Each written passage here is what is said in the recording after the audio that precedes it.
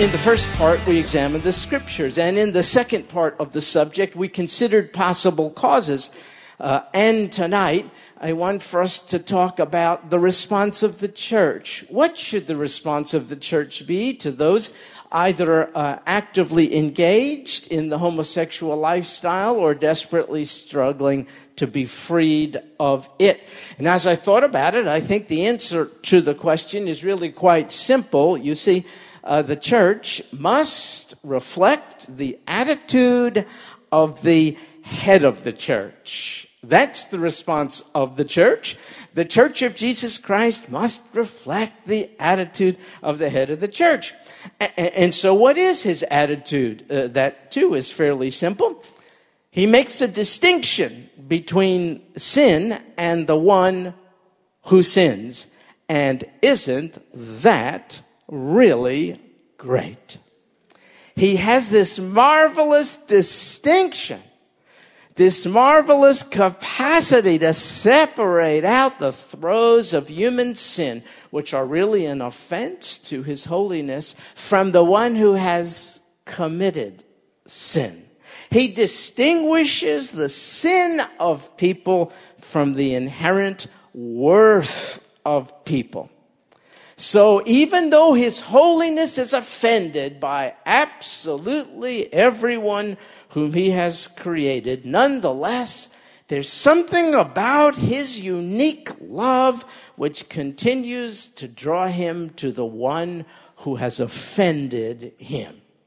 This is the attitude of Christ. And this, therefore, must be the attitude of the church of Jesus Christ. Now, it surely is true, we cannot minimize this, that the Lord Jesus rejects some things while accepting others, and therefore it's very important to us to do the same, to figure out what it is he rejects and what it is he accepts, so that we reject what he rejects and accepts what he accepts. Well, folks, he rejects what is contrary to his holiness. Make no mistake about it. But he accepts, he always does, the repentant one who has offended his holiness.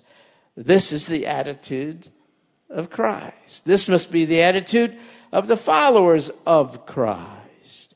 He rejects, let me just cut to the chase, the homosexual lifestyle. Therefore, so too must we. We have to reject what he rejects, but he accepts the one struggling with same-gender attraction, and so too must we. Well, once after a church service during which I spoke about something I don't remember, I went to a room, kind of like a hospitality room like ours, to greet people. And a lady, member of the church, came up to me when it was opportune, and she said, "My son, about 30 years old," said she, "came home last night and said, 'Mom, I need to tell you something about me you don't know about.' And he said to her, 'Mom, I'm gay.' And she told me, I threw him out of the house. And she said, 'Do you think I did the right thing?' And I said to her, 'I think you did the understandable, emotional thing. You were hit with a surprise communication. You knew not of this, and it hit you like a ton of bricks, and so I could surely understand your emotional reaction. But even after what you now know about your son, has he become any less your son?' And she gave the right answer. 'No, he's still very much,' said she, 'my son.' So I encouraged her to manifest to him, since she was a follower of Christ, the attitude of Christ, which is to distinguish her son's sinful choices from the fact that he is still very much her son. So you here who are parents or other family members of a gay child have probably, like the lady I just spoke of, been deeply hurt. Maybe you're even ashamed. That is understandable, but I ask you this question. Have you, as members of the church, manifested the attitude of Christ to your own children? If not, why not ask Almighty God to forgive you? And why not accept it and settle the matter? And having done that, why not seek your child's forgiveness now? Now, you may find that to be somewhat unusual because you may feel that you're offended by what your child has done, and that may be the case, but I'm speaking to you, the follower of Christ, and we must agree that we have to respond to those outside of his will in accordance with his attitude. He separates the sin from the sinner. And so if you have responded inappropriately to your gay son or lesbian daughter and have accepted the Lord's forgiveness, I want to challenge you now to seek your child's forgiveness. Now, this does not mean you condone his or her choices, but it means relationship with your child or grandchild or niece or nephew or friend is of such value to you. You want to remove any obstacle to it, especially the ones you may have caused. And so, in spite of your child's sinful choices, you want to be reconciled. And so, therefore, you seek your child's forgiveness. Maybe for not being the perfect parent he or she needed you to be. Maybe for reacting out of pure emotion to your child's revelation of his or her gayness. Now, you can do this face to face, or you can do this by letter. And I want to just give you some suggested words, because I realize this may be sort of a kind of a new concept, because we're supposed to, I think, burn gay people at the stake. That seems to be a prevalent attitude. It's from the pits of hell. That is not the attitude of Christ. And so I wrote something which, not the exact words, might reflect the kind of communique you may want to have with your gay child or grandchild. Dear, and you would put in that person's name, I love you. But I know I haven't always loved you as I should. I'm limited and imperfect. And at times I have even deliberately sinned. For all this I have sought and received God's forgiveness. And now I am seeking yours. Please forgive me for not always being the dad or mom you needed me to be. I truly do love you with a love that will not let you go. Though I do not approve of your choices, I do love you, and I am so glad that you are mine. Now, please listen to me. I want to encourage you to find satisfaction of your legitimate needs in the one who is perfect and who greatly desires to be your heavenly dad. It is true. God, who sent his precious child for you, wants to embrace you as his precious child forever. And so if you turn away from your own efforts to meet your needs and from your sinful choices and to him, he will never let you go. You see, his love for you even exceeds mine. Now, whether you like it or not, I'm going to pray for you. In fact, I'm not going to cease praying that you would accept and submit to the Lord Jesus, the one who loves you most. Warning, I'm going to hug you till it hurts the next time I see you. Love, Dad and or Mom. I think that is the attitude of Christ. Have you manifested the attitude of Christ? Church family. Are you ready to manifest the attitude of Christ? How have you been raised?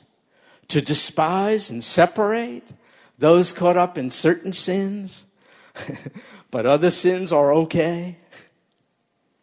God separates all sin, which is a crime against his holiness, from his insatiable appetite to embrace the one who does sin and turns to him. This must be the attitude of his church. So how do we Christians respond to those immersed in or desperately struggling to get out of the gay lifestyle? It's easy. We respond with the attitude of Christ. He rejects sin, but he stands by, ready to accept the repentant sinner. Many who struggle with same-gender attraction, we spoke about this last time, have experienced, usually early on, severe harm and abuse. And if the church family were to reject that person now, can you see how that person would be re-victimized? That person has come from a horribly dysfunctional, let's say, family on a quest to find a healthy family in the church. And if the so-called healthy church family rejects that person, can you please tell me where that person's going to go now? We have just extinguished hope of healing and well-being and healthy family relationships. Folks, this is not the attitude of Christ. Once I was a pastor of a church until I realized it's too hard to do. And so there was a guy, and he was, I guess, about 40, and through circumstances I don't have to go into, he found his way to our church. And he was a gay man. And at the end of almost every church service, once again, we'd be found in a room like the hospitality room, and there'd be a line of people, they say, that was an excellent sermon, and they didn't even listen to it. I know how it is. That's the way it is. But anyway, then when the crowd would dissipate, this young man would whisper in my ear. I'll never forget one day, he whispered in my ear. He said, "Stuart, I love coming here." And I whispered in his ear, "And I love that you love coming here." And I wept, and so did he. And then I said, "I think we know each other well enough and trust each other enough so that I could ask you this question." And here was the basis of the question. I knew after he left our church on that very day, he went to another. And it's one of a national association of gay churches. And that's where he would go in the afternoon. So I said to him, "I must ask you, why do you go there?" And he paused, and then he said, "I come here for truth, but I go there for community." My heart broke. He couldn't trust the people in our church exposed to truth every Sunday to embrace him as the Lord Jesus Christ was willing to. And he was so needy, aren't you, for healthy community, that though he knew there wasn't any truth there, that's where he went. And so I thought to myself, the church of Jesus Christ can and should be a place where truth is declared and community is offered. Don't you think both objectives can be accomplished, the head of the church did. He was invited into the home of people otherwise ostracized by society. We are to speak the truth, but in love. It's not a hammer. It's not to destroy someone. It's to soften their heart. Folks, the struggle for release from the mastery of homosexuality is a very difficult one, but it is not an impossible one. And there are many one-time gay men and one-time lesbian women who are now living proof of the fact that the Lord Jesus could set them free, and that he has done it through his marvelous grace and glory, oftentimes through human agency, and that is the compassionate members of the Church of Jesus Christ. We could be that way. We are that way largely. Not enough. And when God delivers through his glory and grace, do you know oftentimes he does it through certain specially selected instruments who have skills and who are trained and who have wisdom with regard to the healing process and patterns of human behavior. And we have them here. And they're housed in our counseling center. Not everyone has those. You saw the director of our counseling baptize this marvelous lady earlier. A Christian counseling center where there is an integration of biblical truth along with an observation of God-given patterns of human behavior so as to help someone grow. We have skilled counselors who could help a person realize their coping mechanisms are illegitimate, though they may be trying to meet very legitimate needs. And so I just want to tell you that is a resource available. If you're struggling with same-gender attraction, you could go. You could begin the process, or you can continue to be engaged in the process. It's not an event. It's a process of growth and of recognizing what has led up to your present situation. And are the attempts you're making to deal with the pain in your life, are they resolving anything? Or are they causing you to be worse off? We have Christian counselors. I can vouch for them. They're all professional. They're licensed. They're skilled. And they know the divine counselor, the Lord Jesus Christ. They'll counsel in utmost confidentiality. And then I want to tell you about another resource. It's a marvelous organization, an evangelical Christian organization, and it's called Exodus International. And you can go to their website, and there it is on the screen. And if you're a person struggling with same-gender attraction and wanting to be delivered, or if you're a family member or friend wanting to understand this particular lifestyle a little more, then I encourage you to go to the Exodus International website, and you'll find all kinds of literature and books and articles and conferences and advice, and it's really, really good. At my last church, we qualified to be part of the national directory of Exodus International, so that if a person was struggling in the gay lifestyle and wanted help, they could be referred to us as a safe place. We would be their community while not compromising God's truth. So Exodus International is a great, great resource. And then I want to tell you about a third, and this just evolved.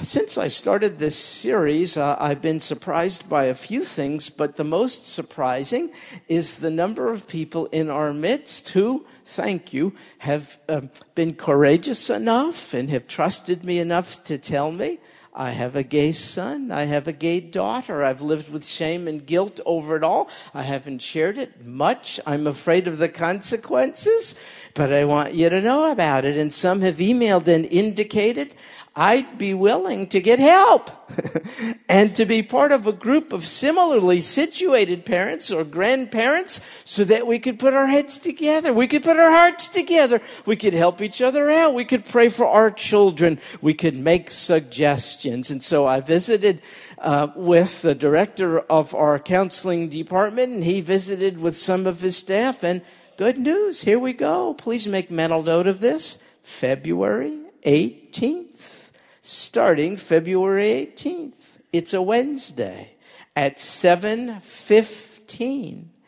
Every Wednesday, February 18th is the beginning day, 7:15, in the counseling center across the street so you could feel a little more protected and not so out there. You are invited to come. There are no fees. You don't have to sign up. You do not have to be a member of this church.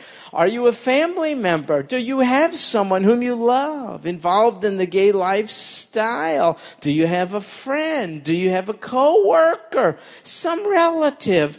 Would you like to get together and find out? To your amazement, you're not alone.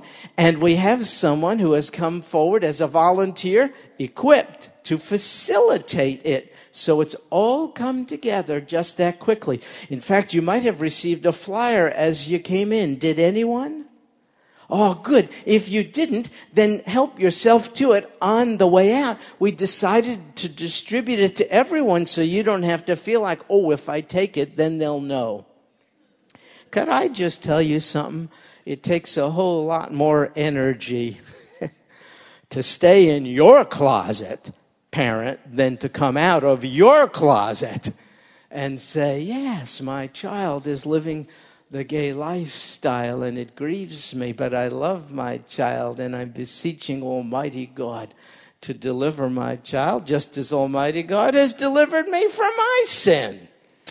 So anyway, February 18th, would you make note of it? Maybe you know someone out there who would benefit from it in the counseling center Wednesday night. So those are just 3 sources of help, each of which can help us be a little more of a compassionate and loving community to those struggling in the gay lifestyle without compromising one bit of God's truth.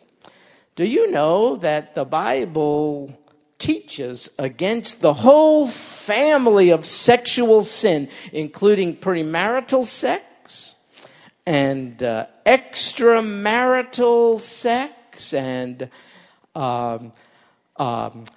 same-gender sex and self-gratifying sex and sex with children? And I must tell you, because many of us, perhaps most of us here, have at one time or another made recourse to one or more of those sexual misbehaviors.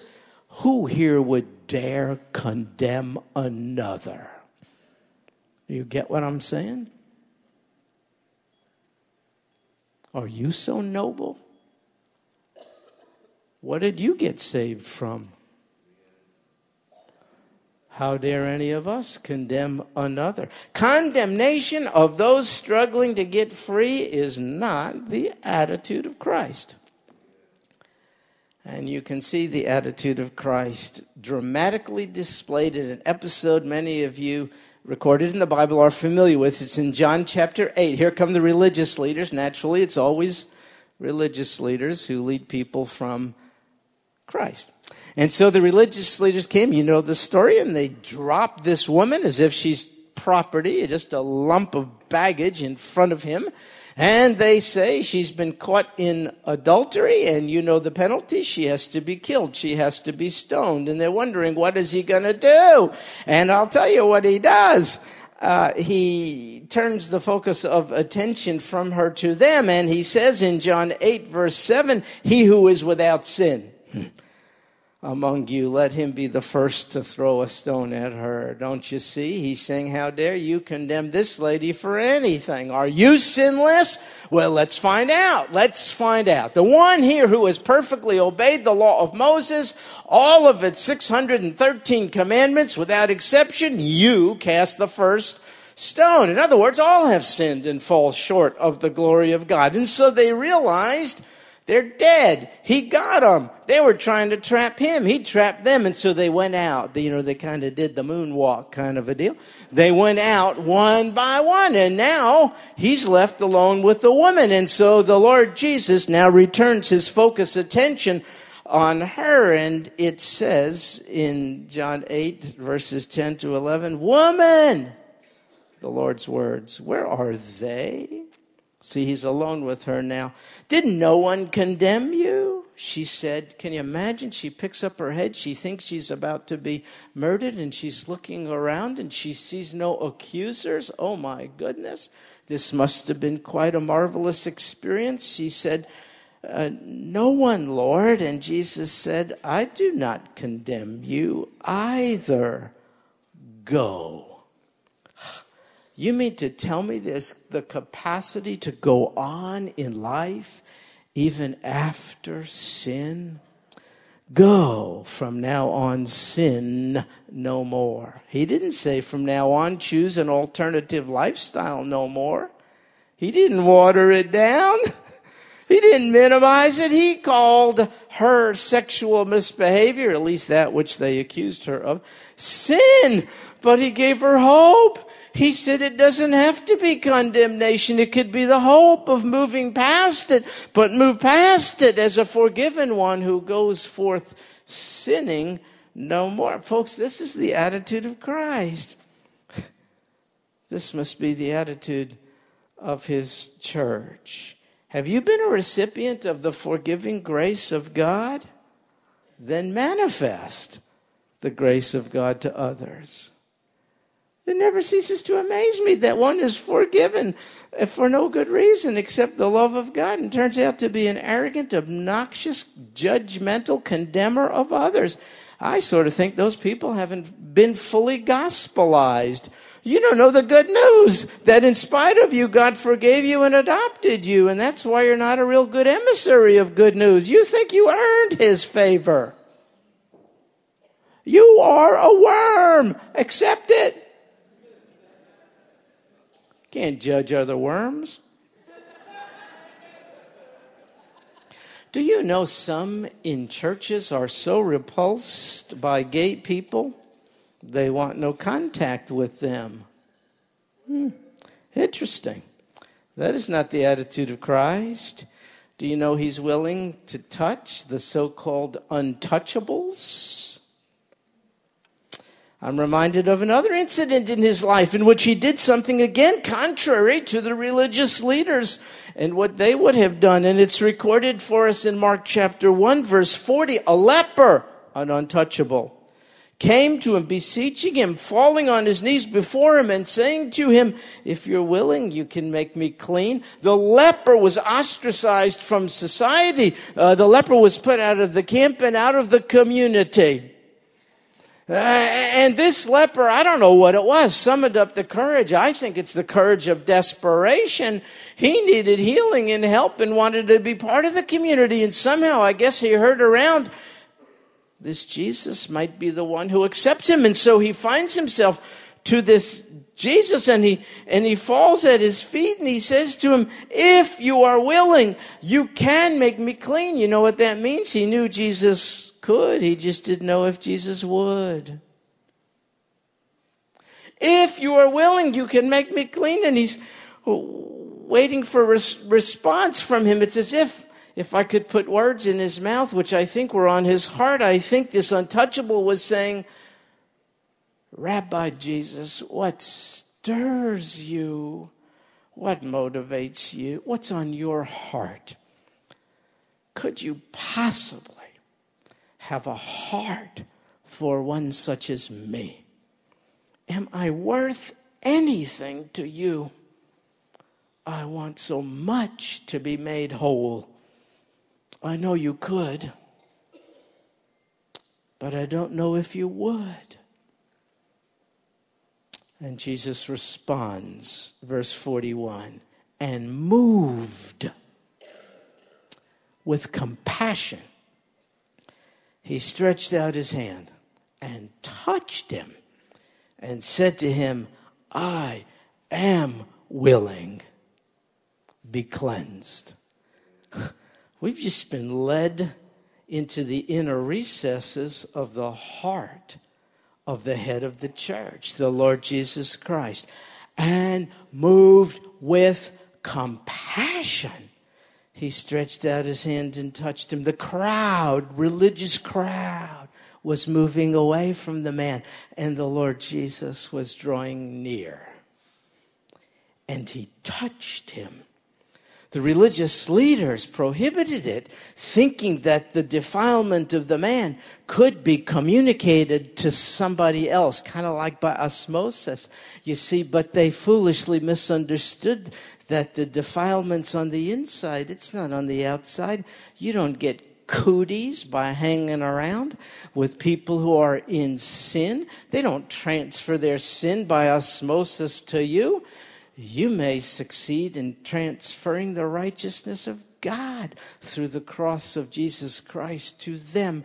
But how can you do it if you separate from the sinner? We don't want people coming in here who are already fully devoted followers of the Lord Jesus Christ. Only, do we? Don't we want people coming in here so that they could become fully devoted followers of the Lord Jesus Christ? And if we don't extend our hands so as to be willing to touch the untouchable, and of course you realize the untouchables in our society today are no longer lepers, they're homosexuals, they're gay people in the church. This is not the way of Christ. He touched them. This is the attitude of the head of the church. This must be the attitude of the church. Don't you realize his touch extended to an untouchable one? Don't you realize it said more than all the books ever written? And don't you know it communicated more than all the sermons ever preached? To touch the untouchable. It's as if the Lord Jesus said, I accept you. You matter to me. I am willing to deliver you from your defilement. Be cleansed. This is the attitude of Christ. This must be the attitude of Christians. Those living in or struggling with the homosexual lifestyle are modern day untouchables, but not to Jesus. And therefore, they must not be untouchable to us. Withdrawal, detachment, ridicule, rejection, these do not reflect the attitude of Christ. He came to be living proof of a holy and loving God. We are his church. Therefore, we too must be living proof of a loving and holy God. This is the attitude of Christ. For God so loved the world that he gave his only begotten Son. And do you realize that the world, which God so loved, and to whom he gave his only begotten Son, do you realize that world also includes gay people?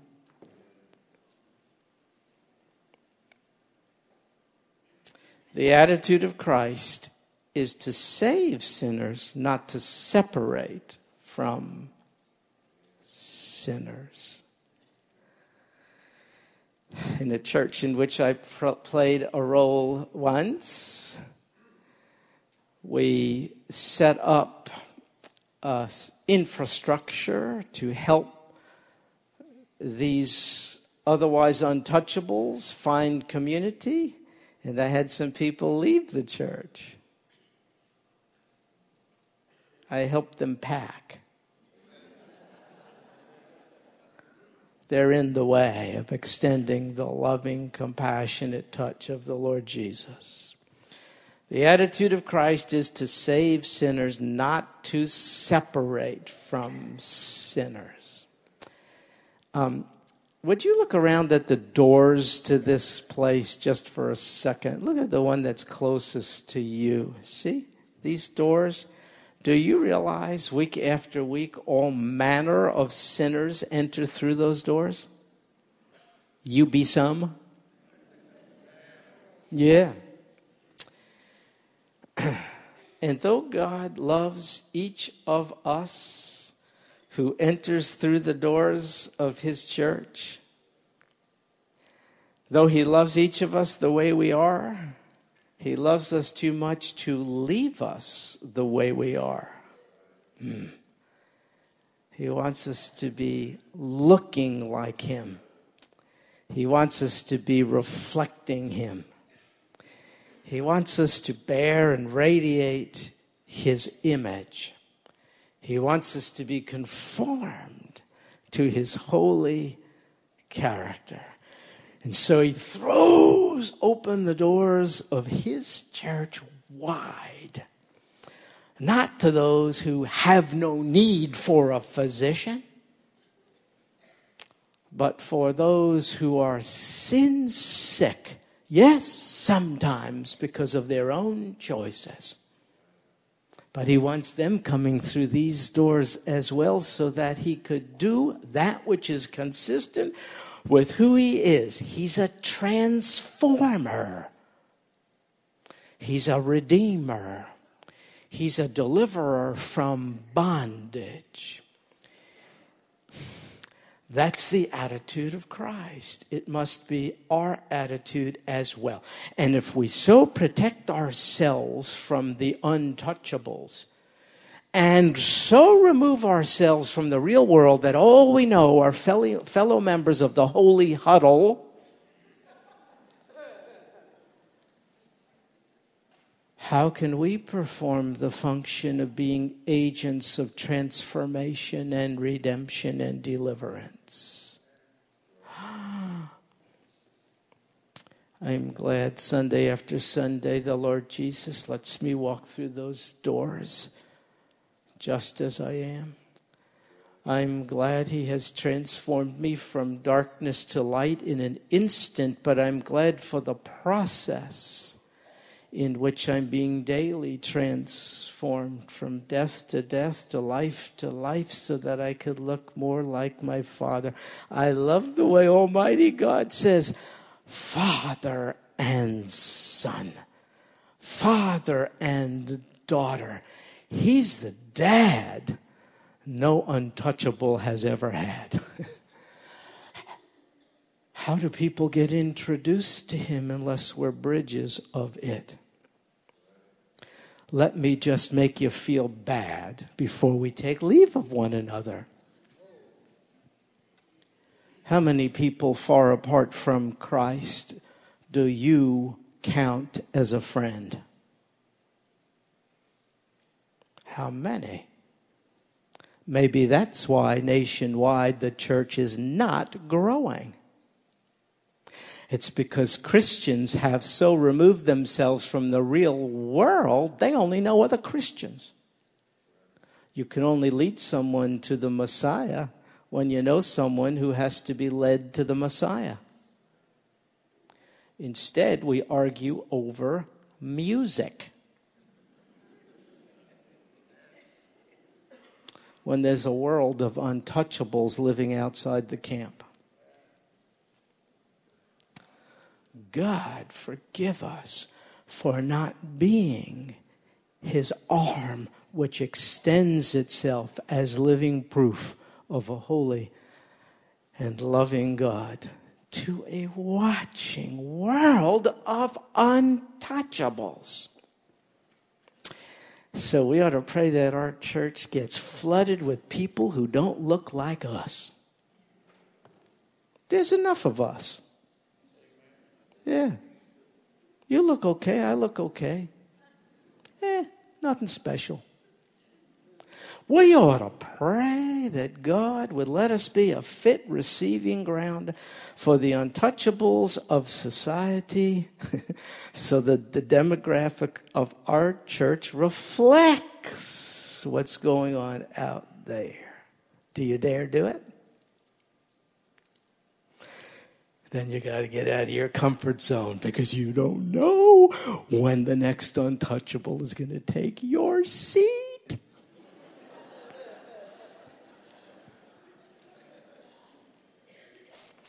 I'll tell you why God doesn't let us forget our sinful past. It's because we would be more arrogant than we're prone to be already. Every day I remember from whence I have been brought. The things I did. One time I told you, I remember being so drunk I fell to the floor. I vomited and woke up the next morning. I couldn't get up because my face was stuck to the tile floor. So I remember that. I could smell it. And I say, oh, God, why don't you take that away? And I know why he won't take away the memory, because I'd be more obnoxious than I am already. Is to remind me what an untouchable, who would touch me in that condition? You know what I mean? Except with maybe rubber gloves. Now, you may not have experienced something like that. I hope you didn't, but you were conceived in sin too. You committed crimes against the holiness of God in thought, word, and deed. He blew open the doors of his church and heart and arms to you.